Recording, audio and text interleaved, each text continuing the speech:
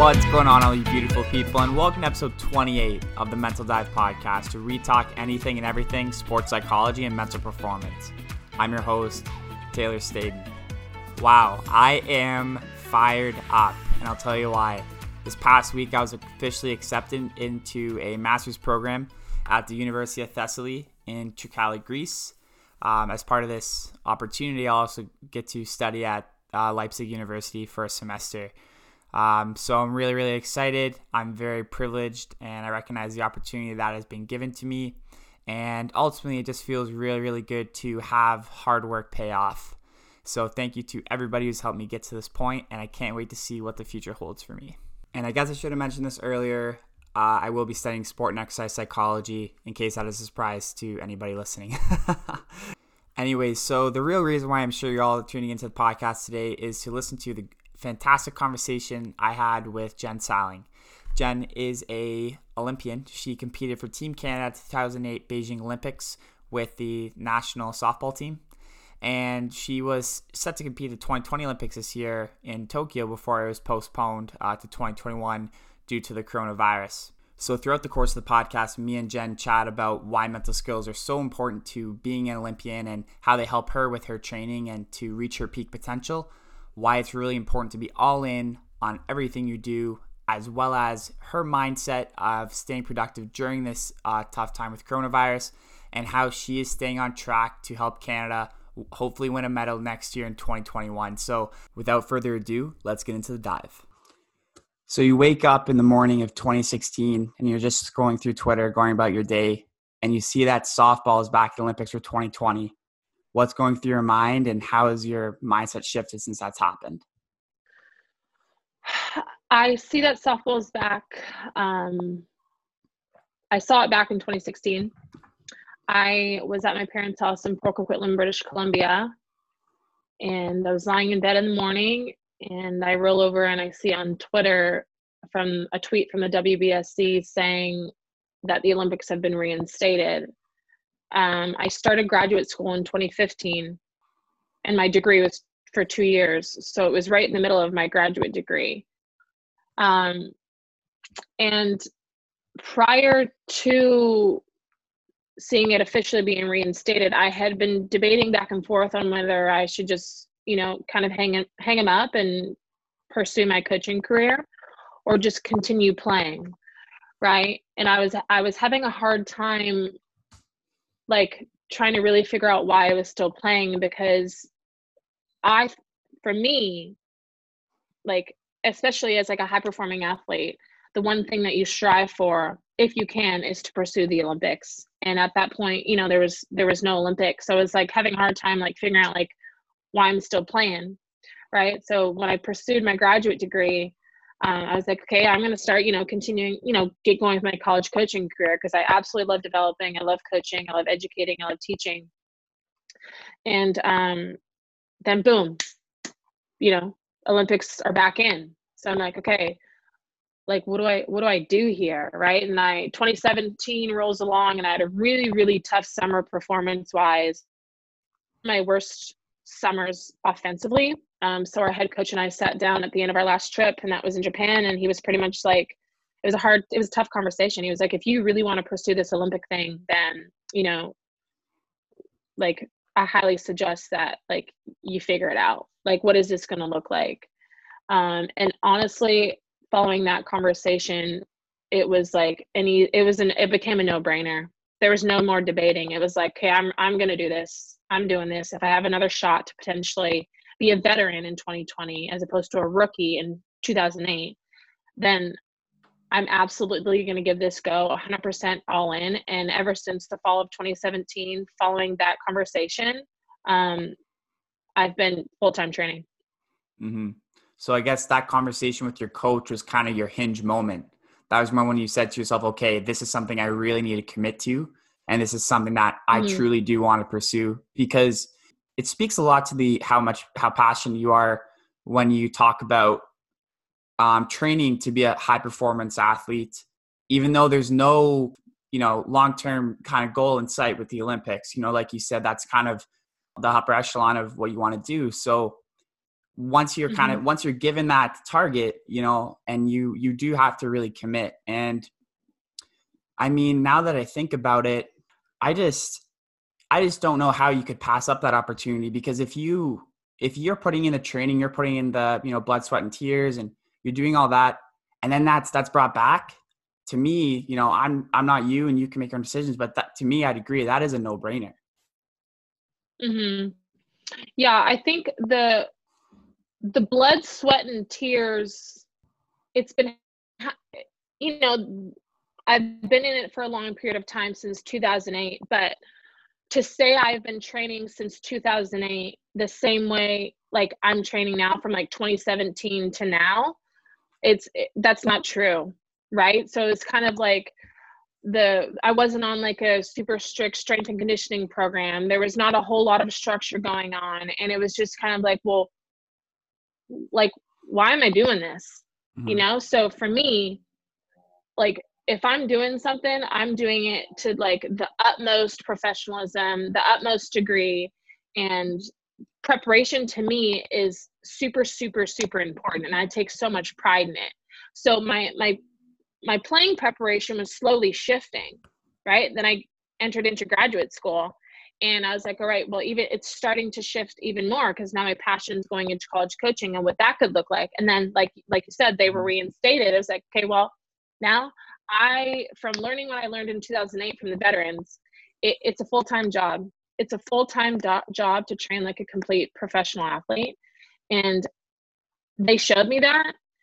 So I wanted to honestly just take what I learned from 2008 and apply it as soon as I possibly could. And that was in 2017. So in saying that, what do you think are some of the bigger lessons you've learned from being in the Olympic Games in Beijing 2008? I've learned how to take ownership of an Olympic journey and what that looks like. And as I said before, it's a full-time job to be a professional athlete. You don't just do it because it's convenient, or you don't just like, it's not something you go through the motions with. It takes a lot of maintenance mentally and physically.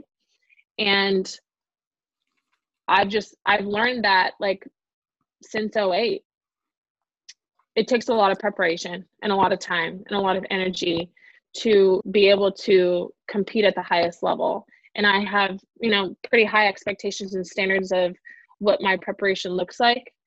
And I've got to be all in doing it. I'm not good at like balancing a bunch of different things all at once, because I just feel like, especially performance wise, it starts to take a hit.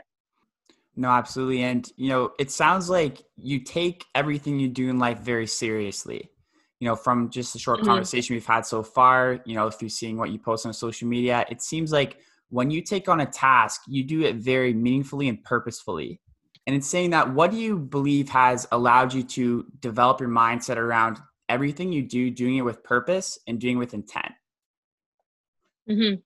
My definitely comes from my parents, first and foremost. My parents are super intentional, very much live your life the right way and do right by people.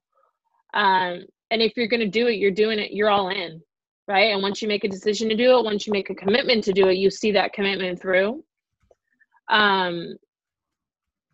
So just my parents have shown my brother and I just the true meaning of work ethic and commitment, and what it means to invest in whatever decision that you make, or whatever it is that you're choosing to do. And then past that, my University of Washington head coach, Heather Tarr, she's like one of my biggest role models to this day. Like she essentially was like an extension of what my parents taught me. She just took it to like a whole new level as a softball player.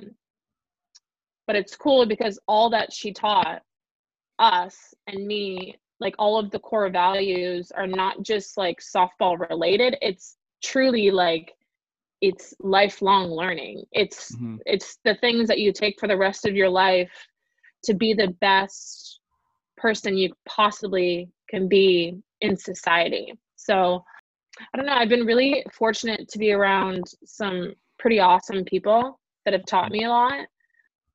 And be able to like have an opportunity, especially like with Softball Canada and just even through the MPF and different things I've done through the sport, to like carry on the things that I've been taught. And that's my goal moving forward, is just to keep passing the information along, keep educating, and just keep helping, keep serving, keep growing based off of the experiences that I've had in my life.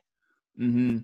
And I feel like mindfulness relates very well to this whole idea too, in terms of, you know, everything you do in life, you're doing it with purpose. You're giving your full energy and attention and focus to what you're doing.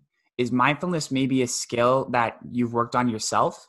Or if it isn't, what are maybe some mental skills that you have found are very prominent to, you know, your preparation and your day-to-day? Yeah, we've talked a fair bit about mindfulness within our Softball Canada program. I would say the one thing that we're really into right now is we're discussing a lot about visualization, and especially right now, what it can do for you when you're not able to have access to equipment, and all of the things, right? So it's the best way to practice. So right now there's a lot of talk about visualization, which I'm learning a lot about, and I'm starting to appreciate more and more and more. The other thing I would say is we've since 2008, I've read a book called Heads Up Baseball. So the author is Ken Ravizza, and he actually just passed away a couple years ago, sadly, but he's like a mental performance guru. Absolutely love the guy to death. He essentially built my foundation from a mental skills standpoint. And we worked with him in 2008 with the Canadian Olympic team then. He was our mental performance coach. Then we worked with him also while I was at the University of Washington, and we're actually still reading his book again within our Olympic journey right now. And he just essentially built my foundation of mental skills, right? So a lot of it was revolved around breathing. A lot of it is revolved around building pre-game, post-game routines, focal points, how that can be used as a good release when feeling negative emotion and tension, just different skills and strategies that we're able to go to in game and even in life to be able to perform at our best when our best is required. But yeah, Heads Up Baseball has been absolute game changer for me. Well, you know what? You may have just given me my next book to read, because I'm almost finished The Confidence Gap and I've been looking to order another book. So thank you a ton, Jen. Yeah, no problem. Heads Up Baseball is pretty, it's geared as somebody that's super like passionate about mental performance. It can be easily applied to life. Mm-hmm. Awesome. You know, I love that you brought up that you've been working on visualization, because visualization imagery, it's very fascinating in the sense where it's an incredible tool for all athletes to use, but it's one that I've found a lot of mental performance consultants and coaches preach to injured athletes, because with injured athletes, you can't perform in your sport, but you can still go through the mental reps. So in that way, when you come back from injury, there's less lag. But the relation here, though, with COVID is that we're not necessarily injured, but we've been stripped away of a lot of, the accessibility of, our fields, our training facilities, our rinks, whatever sport you play. And that's something that I've been preaching to some of the athletes I've been speaking with, in terms of, okay, so, you don't have these resources right now, and that sucks, but you can't do anything about it. What can you do? And imagery and visualization is something that you can do before bed. You can do it, for whenever, really. And I just feel like that's something that a lot of athletes should be taking advantage of right now, because we do have to really maximize, with the tools we have. Yeah. And, for me, I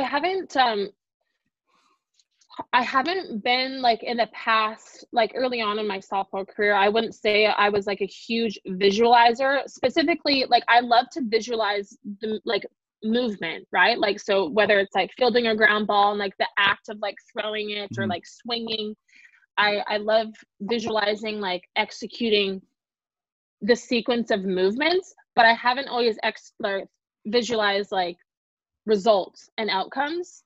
So I think for me, it's been cool to really like visualize the whole process and almost honestly kind of eliminate thinking too much about the movement and focus more so on the outcome. Because it like genuinely feels like at times when I feel like I'm doing it correctly, like I feel like I'm practicing. Like it's kind of crazy. So yeah, the more I learn about it, the more I'm like, wow, like it's legitimately like you're like at the softball field, like just practicing, like you got a bat, a ball, and a glove in your hand right now. Like the more real you're able to make it, and the better that you get at it, it does feel like practice. Oh no, 100%. You know, if we can incorporate all 5 of our senses into, you know, our visualization or imagery practices, it's never going to replace doing the actual movement.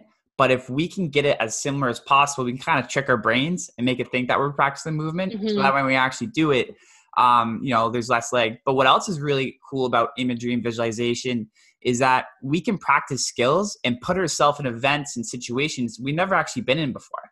So if those situations ever arise, you know, we've been there, but we haven't. I don't know. I might be a little biased. I think imagery and visualization is like really cool, like huge nerd for this kind of stuff. But no, I think it's incredible, honestly.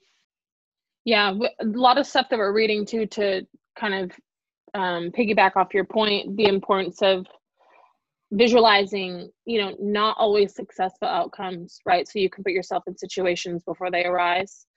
So we do talk a lot about that, but yeah, it's been cool to kind of tap into it. Wade Gilbert, our mental performance coach, he's a professor at Fresno State, works with so many professional teams of all sports. He's absolutely incredible. Smart guy, has really opened my eyes up and our team's eyes up to just brain priming and like the importance of visualization and just what it can do for like overall performance. Like reading all these books about like MLB guys that just have completely bought into the visualization process. It's pretty cool. No, absolutely. One quote that I've noticed, you know, I was looking at your profile, you listed your favorite quote as "without struggle, there is no progress." What does that quote mean to you, and how does that maybe help guide your values and your daily actions to being a high-level athlete?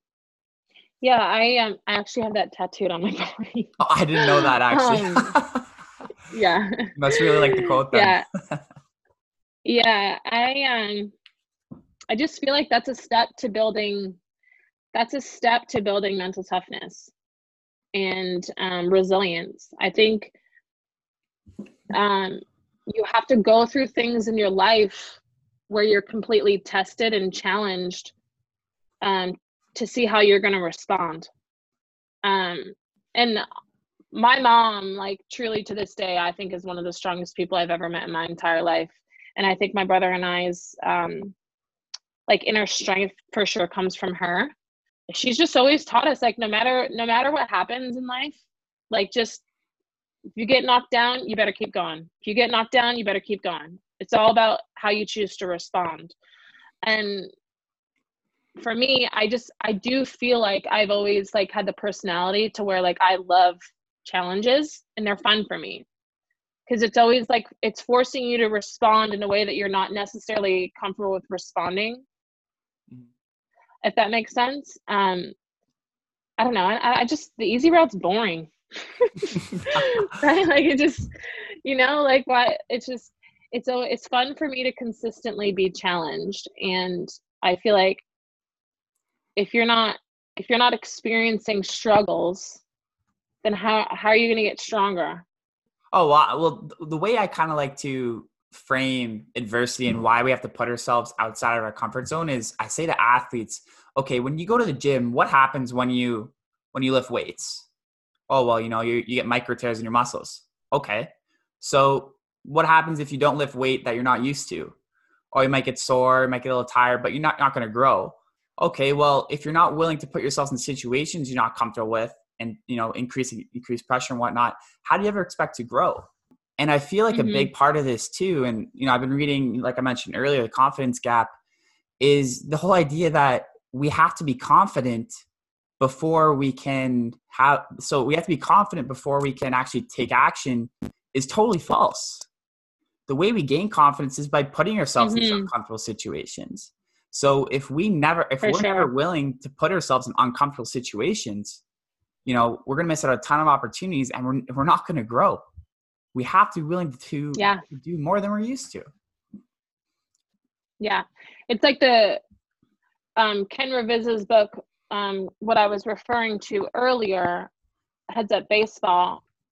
He defines mental toughness as like giving 100% of what you have in that moment, right? Like feeling good. He always says, and I'll never forget, like feeling good is overrated. Like it's not, especially in softball and baseball, you're never going to feel 100%. So it's giving 100% of what you have in that moment and being present. Because we're just constantly failing in our sport. There's just always like, can be better, you know, like, I mean, gosh, you fail 7 out of 10 times, they say, right? That whole deal. If somebody hits 300, they're, you know, a great hitter. So just, it's all about giving 100% of what you have in that moment, regardless of what just previously happened. Mm-hmm. No, 100%. And focusing on the now, like you said, being present, you know, like in baseball, there's a lot of moving parts. You know, if let's say you totally whiff on a fastball down the middle, okay, that sucks. But you also know that through your preparation, if you prepare properly, that is, you probably shouldn't miss that again the next time. And it doesn't define you. That's just something you did, not something you are.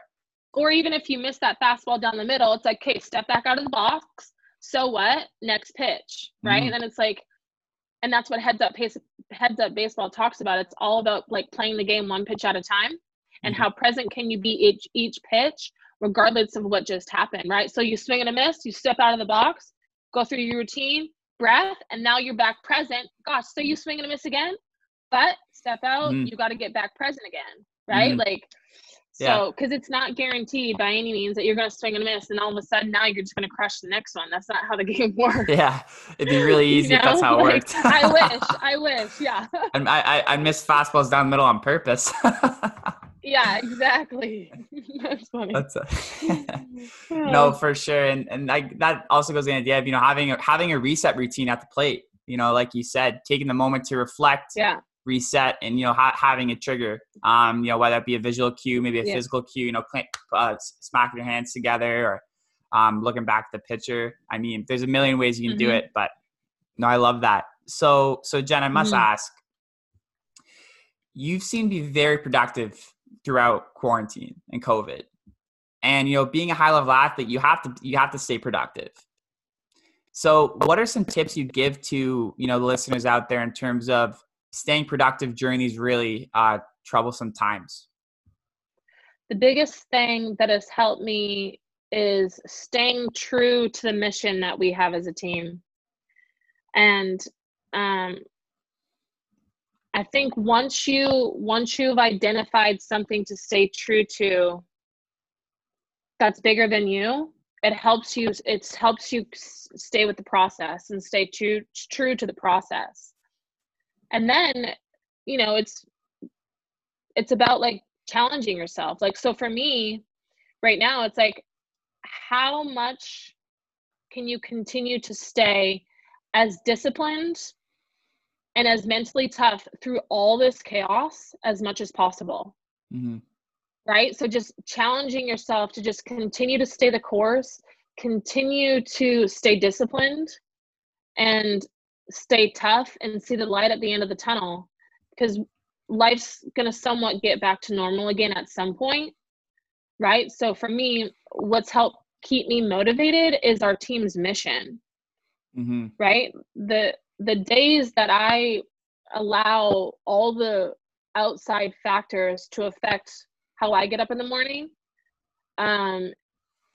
is the day that I'm going to seriously regret some things and be so upset at myself because of all the hard work that will have essentially diminished. And I'm speaking from like a strength and conditioning standpoint. We work so hard with our Softball Canada team. Our pride in fitness and strength and conditioning is world class. And I said to myself before this whole thing started that I am not going to allow this virus to get in the way of the gains that I personally have made. throughout the course of the last 3 years, because all the blood, sweat, and tears that have gone into the daily the last 3 years have been like, whoa. So I refuse to allow something to affect that. Mm-hmm. So to answer your question is just, I would challenge everyone to just,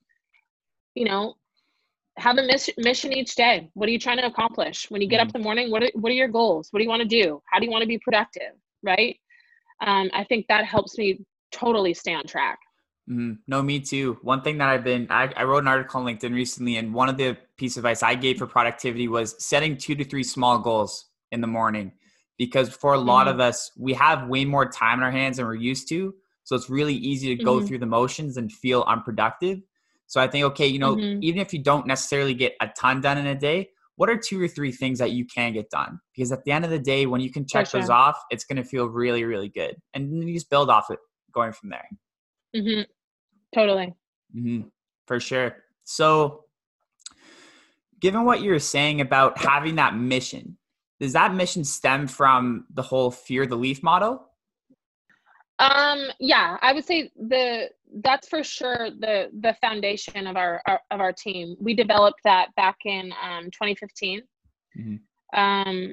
And then we've kind of just evolved it from there. But the mission is the Olympics, right? The Olympic journey. And we've just talked a lot about like what it takes to prepare like an Olympian does. Mm-hmm. Right. So the mission is what keeps me 100% going. It keeps me on track. It keeps, my routine, my structure, my discipline. Because honestly, I'm somebody that leads by example, and I feel like that's part of my role in our team. And if I fall off, others are going to fall off. Mm-hmm. So I think a lot of it too is my responsibility. I feel like I have as a veteran and as a leader of our team is to, continue to keep going, continue to lead by example, and hope that other people, continue to stay on that same path. Mm-hmm. It's really incredible too that you've taken it upon yourself to not only try to set a good influence for yourself and keep yourself on track, but also taking on that leadership role. Knowing because you've been to Beijing, you've competed, you've been doing this for a long time, you have a lot of experiences, and you're no stranger to adversity. So being able to share those experiences with maybe some of the younger group, can really help them stay on track and keep them motivated. So good on you for being a good role model for your group. Thank you. No problem. I try. Yeah, that's all we can do. So Jen, that pretty much wraps it up for me today. I appreciate you answering all my questions. Are there maybe any takeaway messages that you think that should really resonate with the listeners, or how they can maybe check you out on Instagram or Twitter? Yeah, I would say for sure follow along on our Softball Canada journey and my personal journey. Softball Canada has an Instagram. I think it's softball.canada. And then my Instagram is Jen_Salling.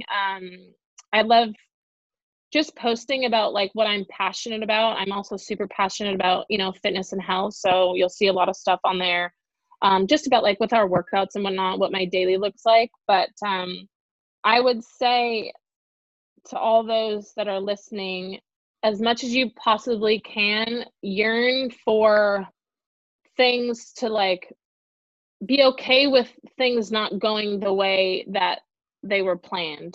And be okay with curveballs being thrown in your life, because to me that is life, and it's fun to see how we respond as human beings. And I think that's the place that we grow the most, because we got to seriously look within when we're challenged with certain things, and just to challenge our inner strength and challenge our mental toughness, challenge our resilience. And again, those are the places that we grow. Life isn't fun when it's just easy road. And just embrace challenges and embrace being uncomfortable, because that's where we flourish. Awesome. Fantastic. Well, thank you so much again. I will put your ads in the description, as well as the Softball Canada ads, so everyone can check it out. And you have a great rest of your day. Thank you so much. Cool. Thank you for having me, Taylor. No problem. Thank you. So that wraps it up for episode 28 of the Mental Dive podcast.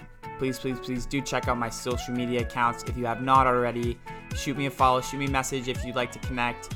Twitter, Instagram, at Taylor Staden, Facebook, Staden Mental Performance. Like I've mentioned before, I'm releasing 2 podcasts a week, Mondays and Thursdays. Stay tuned. I got some great episodes for y'all coming soon. Anyways, for the time being, have a great rest of your day, and I'll see you in the next one. Have a good one, everybody.